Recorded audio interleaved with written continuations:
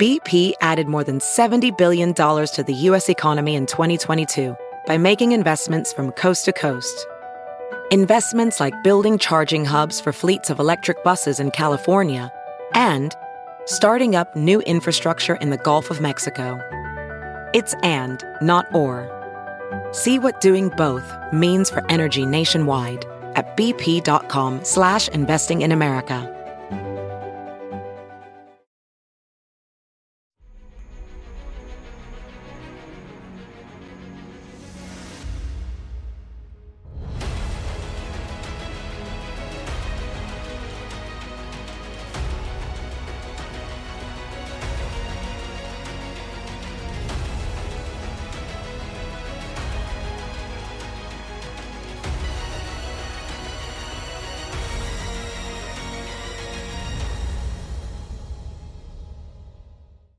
Hi, everyone. Judge Andrew Napolitano here for Judging Freedom. Today is Thursday, February 22nd, 2024. Colonel Lawrence Wilkerson joins us now. Colonel, always a pleasure. My friend, thank you very much for your time and for your insight. I have a lot of questions for you about recent developments and recent history, going back to when you were running the State Department as the Chief of Staff for Secretary of State Colin Powell, about Israel. But before we get there, is there any serious question in your mind? Should there be any serious question in the minds of any fair observer, but that Ukraine is on life support and is within inches of defeat or has already lost and doesn't recognize it? I would characterize it as you just did in your latter statement. They've lost. And all that faces them now is losing more and more and more. So it is essential that we get a negotiated ceasefire and begin talks. What will it take for President Zelensky to recognize that? I mean, he switched military commanders. Within a week of the switch, the new commander, General Syrski, whom you may know from your prior life, suffered a humiliating defeat in the city of Diska. They are continuing to bomb. We have tapes of this. Donetsk, which they say is Ukraine and Russia says is part of Russia, and they're killing civilians that they say are Ukrainians. Isn't this the sign of the end coming, that they would be reckless like this? I think so. And let me get to the first part of your question. With regard to Zelensky, he needs to leave. I don't think he has the capability, the character, the bravado, you might say, political bravado, to deal with this, to try and turn it as much as he can to a Ukrainian victory, because in a sense it is a small victory. They stood up to Russia and they stood up quite courageously. So let's finish it now and not lose any more.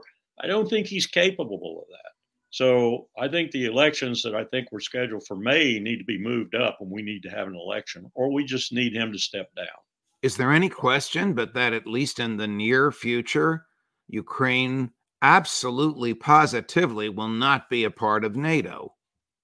I think that has to be a going in statement, just as recognition of Russian autonomy, sovereignty, if you will, over Crimea has to be a going in position. You could trade their recognition of Kosovo, which they've never done, for that. But those are two going in positions for the U.S. and NATO, that Ukraine will never be a member of NATO. Maybe a little doubtful that anytime soon it'll be a member of the EU, that it will assume a position of neutrality and that the negotiations go on from that. Those are two given points. And if we're not ready to do that, we're a sad character. Is the obstacle to a rational and quick end of the war, such as you have just described, the U.S., the EU, or NATO? All of those. And the U.S. is in lead. And London is right behind like the poodle they are. Like the poodle that they are. We covered Julian Assange all week because of the 2 days of oral arguments in the London High Court. There's no question that they're the poodle. Okay, switching gears. Has the U.S. ever acknowledged to itself, to its own officials, among its leading officials, of which you were one, that the two-state solution is dead on arrival? Colin Powell and a number of other people at the State Department and principals in the administrations other than state talked about it and talked about the roadmap being dead, the Middle East peace process being dead. Indeed, George Bush, if what Colin told me was correct in the debriefing in 2004, when he met with then Prime Minister Ariel Sharon, in the Oval Office, Bush had given him carte blanche, essentially prefacing the carte blanche with the statement that the 40 years of failed policy hadn't produced a thing. So over to you, Eric, over to you. And Sharon, somewhat stunned by that advice, went back and it was over to him. And then, of course, later over to Netanyahu. And they've been doing it. They were doing it clandestinely, if you will, before. We certainly knew what they were doing. And we issued a demarche every now and then, or we objected every now and then. But we didn't put any real roadblocks in their way. Then they just started going whole hog. They have been doing what they're doing right now in Gaza, incrementally and slowly in the West Bank, and they had begun in East Jerusalem ever since then. They have been running the Palestinians out or killing them, confiscating their land, and beginning the settlements to the tune of now we have settlements that look somewhat like Los Angeles and the hills above it. And we have others that are very rudimentary, but going in that direction, and roads and highways and such all over the place. We have an entirely different situation in the West Bank and developing in East Jerusalem. And indeed, we have totally ignored that. For how long has the IDF or the Israeli security forces, the ones now run by this madman Ben-Gvir, been slaughtering innocents prior to October 7 in the West Bank and in Gaza? Women, children, obvious non-combatants, obvious civilians, obvious innocents. Incrementally, slowly, 1 by 1, 2 by 2, 3 by 3, for a long time. Ever since that meeting in the White House, in the Oval Office with George W. Bush, and probably even before that, sort of covertly, it's been happening. But ever since Netanyahu needed Ben-Gvir and Smotrich and others like that to maintain his power, to stay in the prime ministership, they've been doing it whole hog. Gaza on October the 7th simply gave them an opportunity to do it in unprecedented proportions. We have a 1.5 million in Rafah now, and some real developments going on because the IDF cannot conduct a ground defensive like it wants to against Rafah, so it's bombing the bejesus out of them, and of course killing mostly civilians. It can't do it because it would need to redeploy forces in Gaza, or it would need to call up a significant new installment of reservists in order to pull off the kind of ground offensive Netanyahu suggests is coming. So they are needing a breather right now. And what we need to be doing is stepping right into that breather and giving them some ultimata and saying, essentially, you will not get a penny more, a dollar more, a dynamite more, an artillery round more, a bomb more, if you don't get on a road to a negotiated ceasefire. And it's an extended period of time into which humanitarian relief can flow. And, oh, by the way, we ought to refund UNRWA, the UN Relief and Works Agency, because they're the only people who have the expertise and the numbers to get in there and do things. And forget this crap that the Israelis propagandize about out of 13,000 workers having some 12 or 13 who might have been compromised. And the list of those workers are passed through the Israelis for security checks before they're hired. This is nonsense. We're putting up with it. What are the chances of the American government saying that to Italy? Probably none and none under this administration. Israel, none and none under this administration. Welding instructor Alex DeClaire knows firsthand how VR training platforms like ForgeFX can help meet the demand for skilled workers. Anywhere you go look, there's going to be a shortage of welders. VR training can help welding students learn the skills they need to begin and advance in their career. The beauty of virtual reality is it simulates that exact muscle memory that they need. Explore more stories like Alex's at meta.com/metaverseimpact. As you write your life story, you're far from finished. Are you looking to close the book on your job? Maybe turn a page in your career?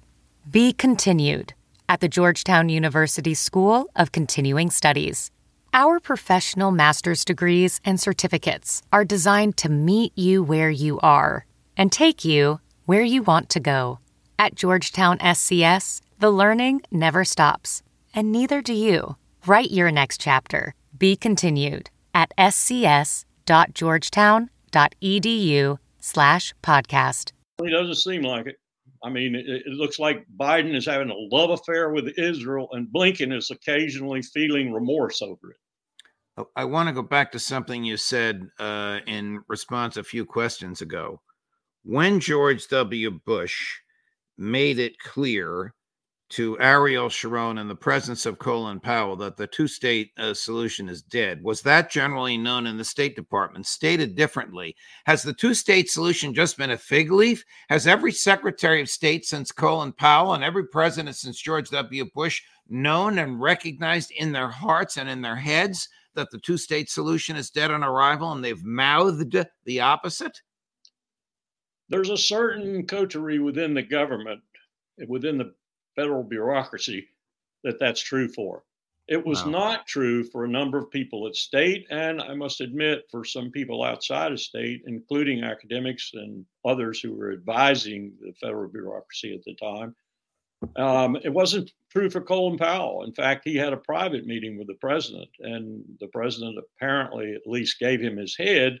The vice president tried to chop him down. You know, the metaphor was Powell would climb out on the limb of the peace process and Cheney would saw it off. And the most prominent was when he went to Ramallah to meet with Arafat and came back with a reasonable acceptance by Arafat of what he was proposing. The next step would be only to have Dick Cheney nullified. So Powell was very much of the mind that he could revive the peace process. And it was a major effort on his part right up until the last part of his administration. I want to show you one of the oral arguments made to the International Criminal Court. This is in behalf of the Palestinian people. It's very articulate, and it shows a series of maps starting in 1948 and going up to 2023. And I'm going to ask you at the end of this presentation, which is just about a minute and a half long, if these maps are accurate or if they're disputable. Allow me now to show you 5 maps. The first one is historic Palestine. This is the territory over which the Palestinian people should have been able to exercise their right to self-determination. Instead, the General Assembly recommended the partition of Palestine, ignoring the will of our people, as shown in the second map. With the Nakba that ensued, over 2/3 of our people were systematically and forcibly expelled by Israel. And 3/4 of Palestine became Israel, as shown in the third map. This was the start of the Nakba, the dispossession, the displacement and replacement of our people, the denial of rights and discrimination that continues to this very day. In 1967, Israel then occupied the remainder of Palestine, and from the first day of its occupation, started colonizing and annexing the land with the aim of making its occupation irreversible. It left us with a collection of disconnected Bantustans, preventing the independence of our state, as shown in map 4. Israel wanted the geography of Palestine but not its demography. So it kept pushing our people out of their homes, out of their land. Here is the fifth map. It was displayed by Israel's Prime Minister to the General Assembly last September. He called this the new Middle East. There is no Palestine at all on this map. Only Israel, comprised of all the land from the Jordan River to the Mediterranean Sea. This shows you what the prolonged, continuous Israeli occupation of Palestine is intended to accomplish: the complete disappearance of Palestine and the destruction of the Palestinian people. Can this be historically challenged? Not really. He's right. It'll be historically challenged because we have propagandists in this country who contort history to their own wishes all the time, as do other countries too. Let me give you something else he didn't talk about. When the 1967 wars occurred and Israel achieved a blitzkrieg-like victory over Arab armies, significant Arab armies, the United States changed its policy. Its policy up until that time had been to tolerate Israel as a bastion in the Cold War, an unsinkable aircraft carrier at the eastern end of the Mediterranean, we used to call it in the military, changed its policy to be, they can keep the Arabs at bay forever if necessary. Thus, we're going to change our policy. Let me just give you an indicator of that. Up until, from 48, the initiation of the State of Israel, up until 67 wars, we gave them approximately $1 billion. From 67 to the present, we have given them $50 billion, which interpreted in constant dollars over that time period is $300 billion, or roughly about $7,000 US per Israeli citizen, considering the changes in population over time. $7,000 per every Israeli citizen.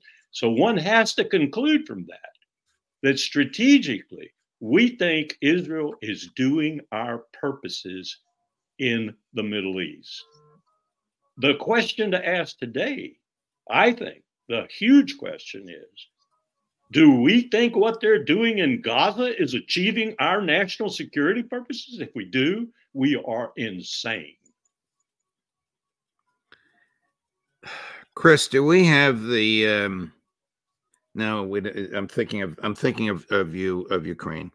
So Secretary Blinken, a successor to your former boss, certified twice under oath in order to bypass Congress, not because Congress wouldn't do it, but Congress was adjourned at the time, that sending in two tranches $100 million and then again $100 million in assets to Israel was a matter of American national security, an emergency matter of American national security. You're familiar with this statute. I don't know if your boss ever used it, but it's the way by which the State Department, the Treasury Department can just send funds immediately to a foreign country without waiting for Congress's approval.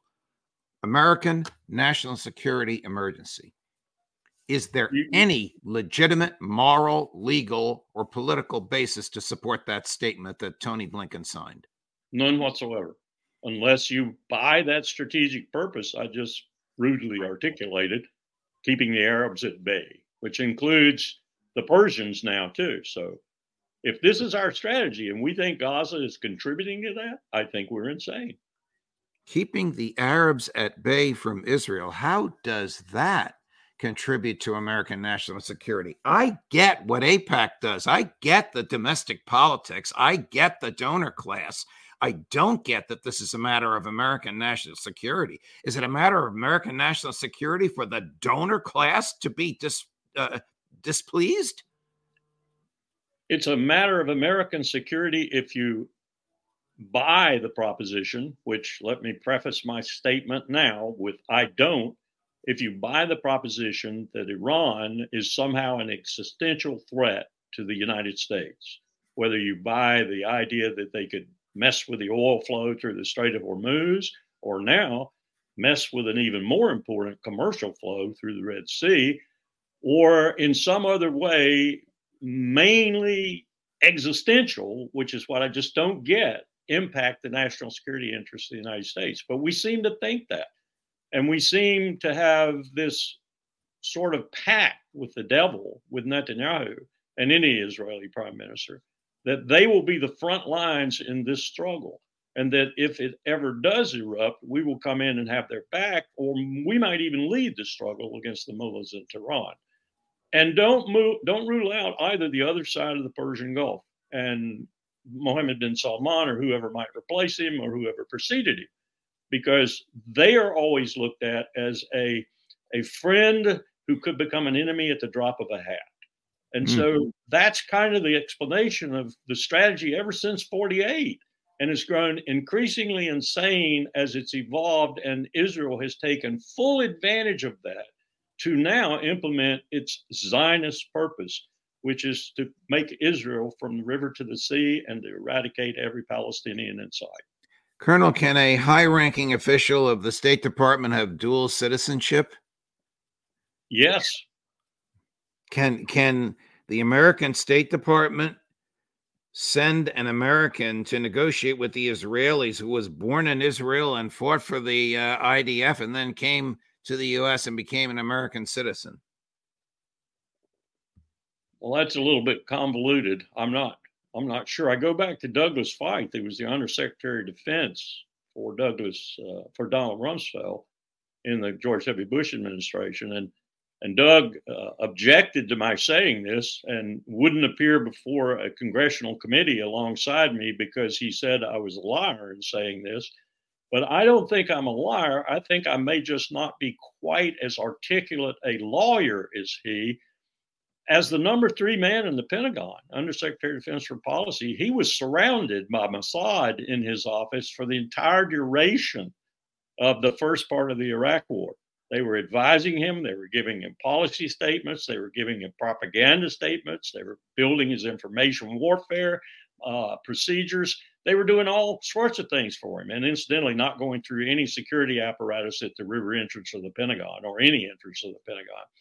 So I accused Feith of being a dual citizen, and he immediately said he wasn't. He even denied that he had ever practiced law in Israel. I have people who told me, oh, not a very good denial, Doug. You did practice law in Israel. Your law firm is in Israel as well as Washington.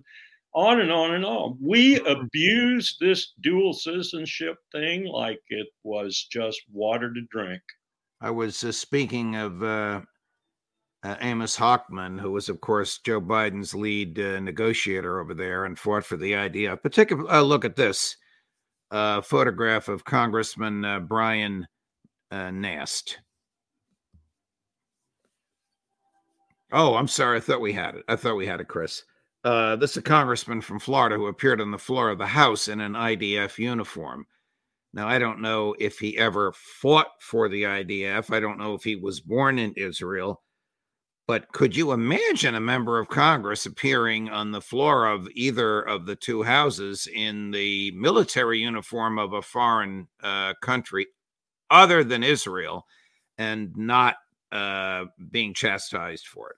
Nope, I could not. Or there he is on his way to the floor of the Congress.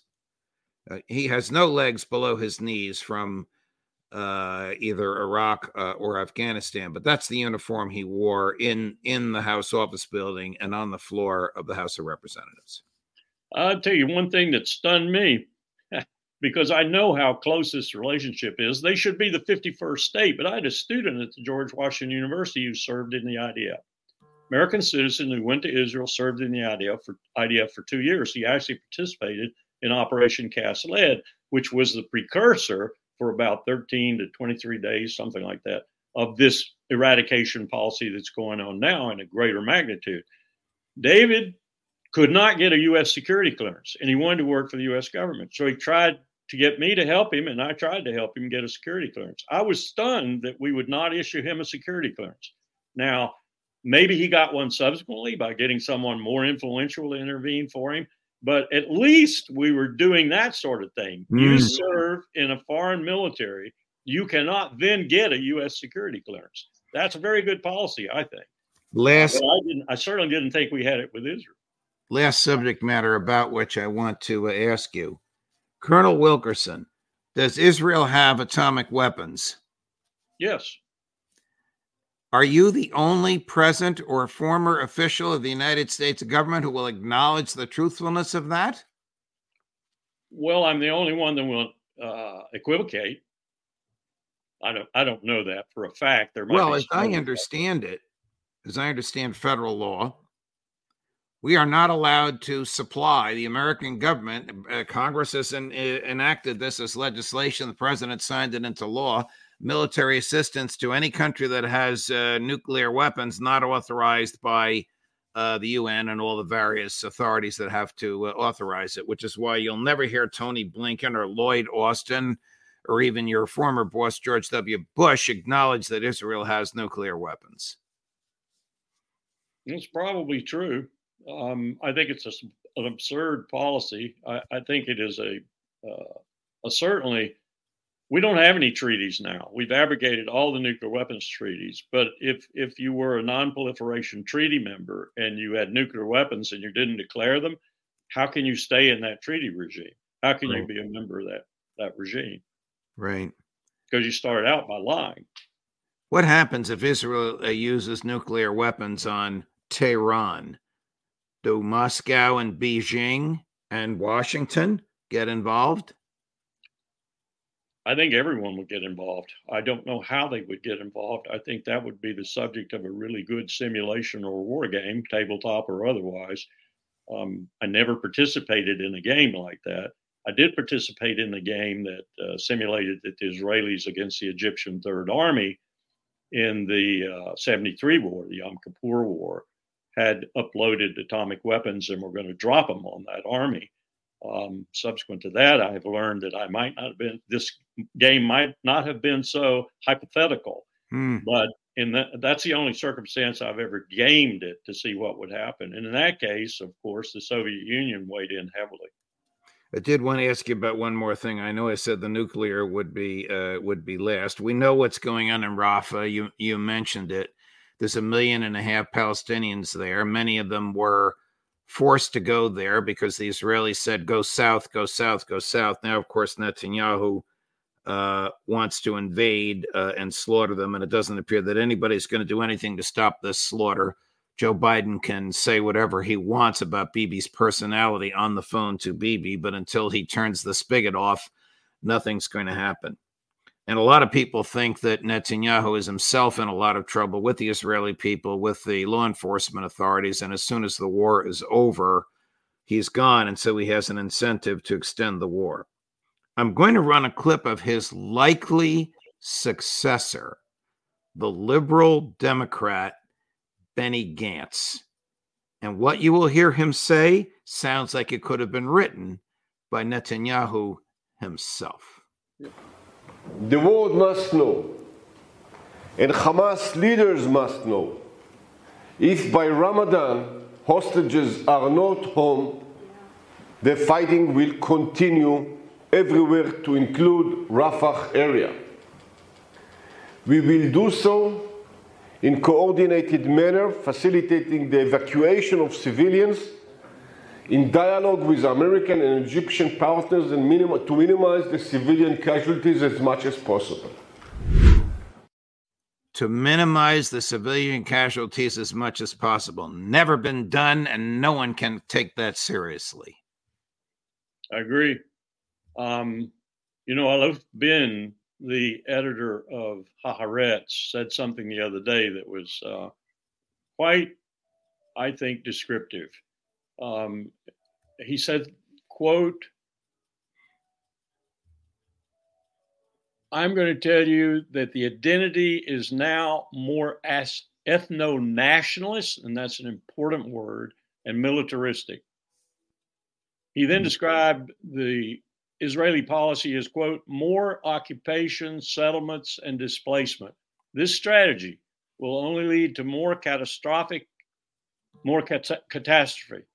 Israelis cannot expect stability. Here's the key. Israelis cannot expect stability, which Benny Gantz was just indicating, if they continue to ignore the Palestinians and reject their aspirations, their story, and even their presence, and that's the end of his statement, I would add, and even their very existence. Well, that's what he's talking about. And that's why he sounds like Netanyahu. Colonel, it's a pleasure, my dear friend. No matter what we talk about, as unpleasant as this stuff is, your historical perspective and your present day analysis, I got to read what one of the viewers has written in. Colonel Wilkerson sounds like a 4-star general with heart and courage. Not many 4 stars have that. Your boss accepted. Thank you. Thank you. Thank you. I used to tell Powell, you're a brilliant tactician. He'd say, what do you mean? I'd say, you're from New York. You know the guy waiting around the corner with the shiv to stick in your side and steal your wallet is there, and you can stop him. But you don't know shit about strategy. That's why I hired you, he said. Well, I wish I could have been a fly on the wall in those conversations, but you relate them with refreshing candor. Thank you, Colonel. All the best. I hope we can see you again next week. Take care. Of course. A great interview, if you don't mind me saying so. Not from the interviewer, but from the guest. 2:00 this afternoon Eastern, another great man, Professor John Mearsheimer, Judge Napolitano for Judging Freedom.